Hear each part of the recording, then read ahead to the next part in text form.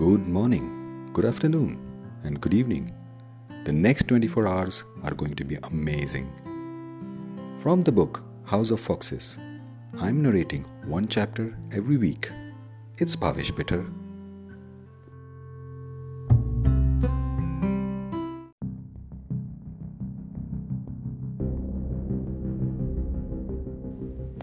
Chapter 28.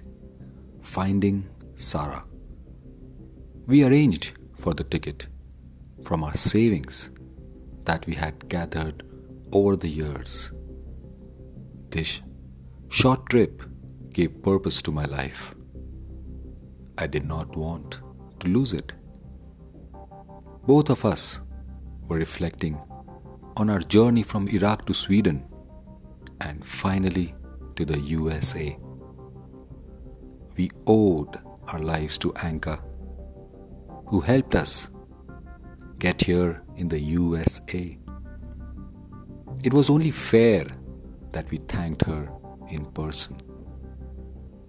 Farhad had written down the address and the home phone number in a small diary, which he had safely stored underneath his mattress. It was the same diary he used when Anka gave us instruction while we were escaping to the USA from Sweden. He had neatly saved it. Deep down, he knew that he would go back to her to thank her someday. That day had arrived. It was summer in Sweden, which meant the days were longer and sunlight extended till midnight. We landed in Stockholm at around 8:20 p.m. on a Tuesday. The sun was still bright as it would have been at 4 p.m. in New York. We took a taxi to Anka's address. When we reached the destination, the memories of the time we spent there came crashing onto us. We stood there in a silence, gazing at the door of the building. We dragged our feet towards the door, looked around, and realized nothing had changed, even after so many years. I rang the doorbell. A young boy opened and said, "Bav is not here today, come later."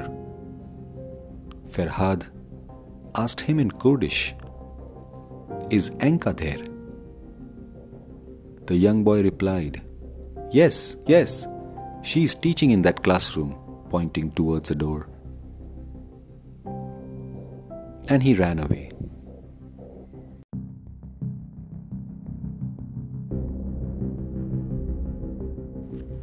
We entered the building and sat at the bench near her room. I stood up to peek inside the classroom to take a look at Anka. She was sitting on a chair behind a table and teaching the class. She had short white hair and she looked much older than the last time I saw her. We stood there waiting for her class to get over. "Madam Anka," Farhad knocked on the door. She replied, "Yes, we are finished for the day. You can go home now," without taking her eyes off from the notepad on which she was writing. "Madam Anka, how are you? I'm Farhad and this is Rohat. Do you remember us?" Anka looked up in urgency, with her eyebrows squeezed together to get a good look at us. "I'm Farhad. This is Ali. You helped us to escape to America," whispered Farhad. Anka had aged gracefully. Her hair had turned white and her blue eyes didn't see very well without her glasses. A happy smile rushed onto her face.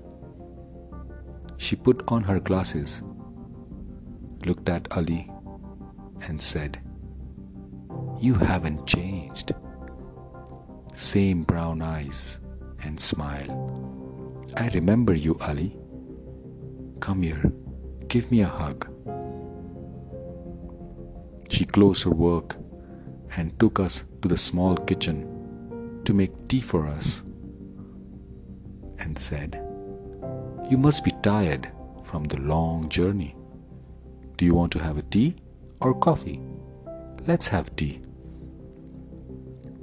After you left for America, I took a desk assignment here in the office. I teach Swedish and English to refugees coming to Stockholm. It helps them. And as you can see, I'm old. It is difficult to travel at this age. I was quietly sitting and listening to Farhad and Anka talk. I was looking at the picture collage on the kitchen walls. They were pictures of the people who had been there. Everyone had a smile on their face. It must be their memory of this place before they left for a better place. Anka, our conversation was interrupted by a young girl. Anka replied, "Sara, trafa Farad och Heli." I looked at her amazement. My eyes lit up looking at her. I kept staring at the girl. I thought I had found my little sister. I asked her, "Do you remember me? I'm Rohat. Do you remember Idris?" She had no idea what I was talking about. She was lost. She did not understand what was going on. Anka and Farhad couldn't understand either. But it suddenly came to Farhad's mind that I must be thinking about my little Sara. When Anka had rescued me, I was alone. No one else in my family was found, which meant that there were chances of her being alive. But I did not know where to find her. I had to try. The girl had no clue what was going on. She kept staring at me, and I kept asking her. I realized she was not my Sara.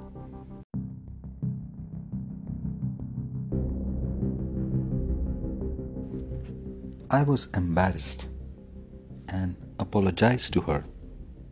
"Sorry, I thought you were my younger sister. I'm really sorry, ma'am." We spoke to Anka about our lives in America, the country which destroyed my home, but also gave me a new home to live. We got the taste of the American dream. I was quiet while they talked. I was thinking about Sara. I interrupted them. "How would you locate a missing person in Sweden? And if she had ever been able to unite families of people who had escaped from Iraq and had come to Sweden?" She said, "Yes, we had 2 cases in the last 10 years where we reunited 2 families after they fled their country. Our agency that works in Iraq maintains the records of the people they rescue." "Can I access them?" I quickly replied. Where can I find those records? I was in a hurry now. Yes, you can write to the agency and they will let you know if they have the information. I'll give the details tomorrow. We finished talking and went to our hotel. I went running to the hotel lobby to look for a computer with internet access to search for all the Swedish agencies that worked in Iraq during the Desert Fox operation. I found a few agencies and noted down their email addresses to send them an email. In my room, I scribbled the draft of the email I wanted to write, giving them precise information to locate Sara if they ever came across her. I woke up early the next day. Honestly, I did not sleep. I went for a long run to clear my anxiety. I wrote emails to all the agencies that I had found on the internet. This was the draft. Dear Madam or Sir, I am Rohit Bidlisi. I was 8 years old when my world changed. My life and family were taken away from me during Operation Desert Fox. I saw my father, mother, and my elder brother dead body lying next to me, but I couldn't find my little sister Sara. For the last 10 years, I have been living in the USA and regretting leaving her behind. I was not old enough then to do anything, but I am old now to make a choice. I want to find her and reunite with whatever little is left behind. Sara was 6 years old when our family was killed. She had brown eyes and deer eyes. I'm writing to you to see if you have a record of a little girl rescued during the 1998-1999 Desert Fox operation. I'm willing to take this chance and will not rest till I find her. Thank you. Signed, Rohit Bidlisi. I sent over 35 emails to everyone that I found from the internet search. I was on a mission. I spent the morning and afternoon sending out emails. I was so engrossed that I forgot to have my breakfast, and it was the end of lunch hour at the hotel. I grabbed a sandwich from the bakery, from the street, and went for a jog again. The physical inactivity and the absence of boxing routine made me anxious and mentally weak. I went to sleep early and woke up at 2 a.m. that night. I had a bad dream. I dreamt that Sara was abducted and killed by the Taliban. I woke up and went running to the hotel lobby to check if anyone had responded to my email. No one had. I was looking for a star in the Milky Way. I was hoping to find Sara, but the dream had scared me. I checked my email every couple of hours for next 3-4 days. But I did not receive any response. I tried calling them, but everyone had the same response. They are overwhelmed with the on-site operations and would look for Sara's information as soon as they can. But I was not going to give up soon. 6 days passed by. I told Farhad, let's go to Tikrit. Let us look for Sara. I had one-track vision. Farhad said yes. It was the first time he had seen me take an initiative in the recent months after my boxing ban. We booked a flight to Baghdad. Our savings were shrinking with every impulsive decision I was taking. We landed in Baghdad on a Friday evening.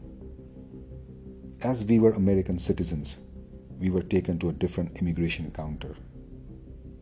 It was deja vu. The memory of running away to America from Sweden came rushing back to us. The immigration officer asked us, "What is the purpose of your visit?" This time I could reply, and I lied. I'm a USA national boxer, and I'm here to train little children in the sport of boxing so that they don't stray away to a violent life. And he's my father Farhad and my coach. We will conduct few workshops for the schools and get back to New York in 10 days. The officer was pleasantly surprised and told us, "You will have to stay in a hotel near the US Embassy, and the embassy will guide you with further instructions. This country is not safe for visitors, especially from the West. Good luck with your workshop." That was the first time I had lied in front of Farhad, and he wasn't mad at me. I think that is what growing up means. We did not follow the officer's advice and stayed in a local hotel due to our budget constraints. We did not inform the US Embassy of our arrival either. We started to go to the local agency offices by ourselves and look for Sara's information. Our routine was to wake up at 7 a.m. and knock on every agency's office where they kept the records and archives. 7 days passed by without any clue or shred of hope. We had to go to the village and ask the locals around. We had only 3 days left before our flight back to New York. Deciding to take our last shot, we rented a taxi to drive us to our village in Tikrit district. "Salaam alaikum. Take us to the Tikrit Jalavla, please," I told the driver. He was amused. He had heard that name after a long time. "No one lives there. It's a ghost town," he replied. "Where did the rest of the villagers go?" I asked him. He said, "They all moved to a nearby village or were killed in the battle between the Americans and the Talibs." My flight was in a few days. I told the driver, "Take us to the city," and handed him two $50 bills. I just knew this $100 is a huge amount of money for him and for us. I did not want to lose this opportunity. The driver agreed to stay with us for these 3 days and drive us back to the airport. We reached Jalavla just when the sun was setting. It was getting dark and we needed a place for the night. Our driver drove to the local market to ask around if there were any hotels around. All of them were locked down or abandoned. The tourism industry did not exist. I asked our driver, "We can go to the nearby town and return to Jalavla at the dawn." He completely ignored my recommendation and walked out of the car to go and talk to a shopkeeper. Farhad and I watched him talk to several shopkeepers. He walked back with a little boy and a big smile. He had managed to make a deal with a shopkeeper to rent his room for the night. The little boy squeezed in the front seat next to me to show us the direction to his house. We reached his house. He ran inside to call out his mother. We unloaded our bags from the taxi and waited for him at the door. A woman came to the door with a little boy and two little girls. Both had a glass of water in their hands, which they offered to us. We settled in the room at the far end of the house. It was an independent house at the far end of the main street. It was probably the edge of the Jalawla city. The shopkeeper came home and all of us had a nice warm dinner that night. I told them about my family who lived near Tikrit and how I escaped and grew up in USA playing boxing. I told them about my search for Sara. Farhad was talking to the shopkeeper about the times he lived there and how times have changed. We retired to the dawn in the backyard. The sky was clear that night, and there were no skyscrapers to block the stars. Farhad fired up the earthen shisha and smoked with the man. I watched them. They had a feeling of being home. That feeling when you return home after a long journey. They had peace emanating from their smiles. Next day, we were ready to go and meet the local municipal office to find if they had any records of people who had moved there, or to meet elders to know if they could provide any information or a clue on the villagers who moved here in 1998-1999. The little boy asked me, "Can I come in the car with you?" The hard truth is that the Taliban had destroyed all the decent schools and infrastructure in and around the city. So the little children were taught in secrecy, either by parents or brave teachers who would teach them in a safe house. The shopkeeper's children were taught by one such brave teacher. She had gone to Baghdad to borrow some books from the library for the secret school.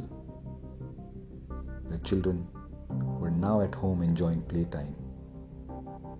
This worked well for us, as the little boy could come with us and help us in finding the places and people faster than we could.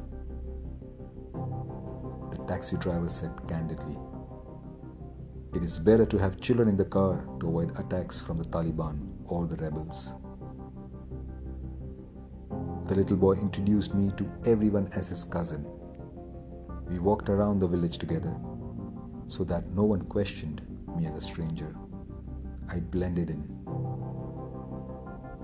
We walked around talking to the village elders, asking them about my family and relatives. We did this for the next 2 days, from dawn to dusk. I did not find any leading clue. The fighter in me was tired, looking for hope. My last night in Jalawla was long and tearful. I was not able to sleep. Early morning, we had to return to Baghdad city. We thanked the family and said our goodbyes. The children were sad to see us go, as we had played together after dinner, and I taught them boxing. They loved it. Their sadness would vanish in a few days. That day was the day they were going back to the secret school. I offered to drop them to the school in the taxi It wasn't far from where we had to go, and we had time for that. We drove to their school a few blocks away and dropped them at the gate of a small house. The children got off the taxi and looked sad. They turned around and walked away, entered the house and disappeared behind the door. I was sad and happy at the same time. We drove towards the Baghdad airport. We must have driven a few blocks when I discovered the little boy's lunchbox left behind on the floor of the taxi. I asked the driver, "Do we have time to give this back to the boy?" Yes, we have enough time. We can go back and give it to him." We drove back again to the secret schoolhouse, and I took the lunchbox with me to give it to the boy. I knocked on the door, but no one answered. So I entered the house looking for the classroom. I followed the voice of the teacher behind the wooden partition. There were 10-12 children sitting on the floor while the teacher was teaching them with her back towards the door. The children screamed at me in unison as I was a stranger, but the little boy came running and hugged me. He introduced me to his friends and finally to his teacher. "Good afternoon, Sara madam. This is Rohat, my cousin." I went numb. I stared at Sara without blinking. End of chapter.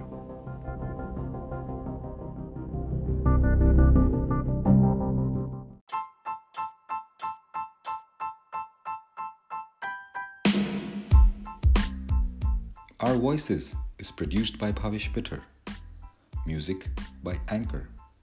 Please check it out on my website, houseoffoxes.com, where you can also download the ebook or buy a paperback copy.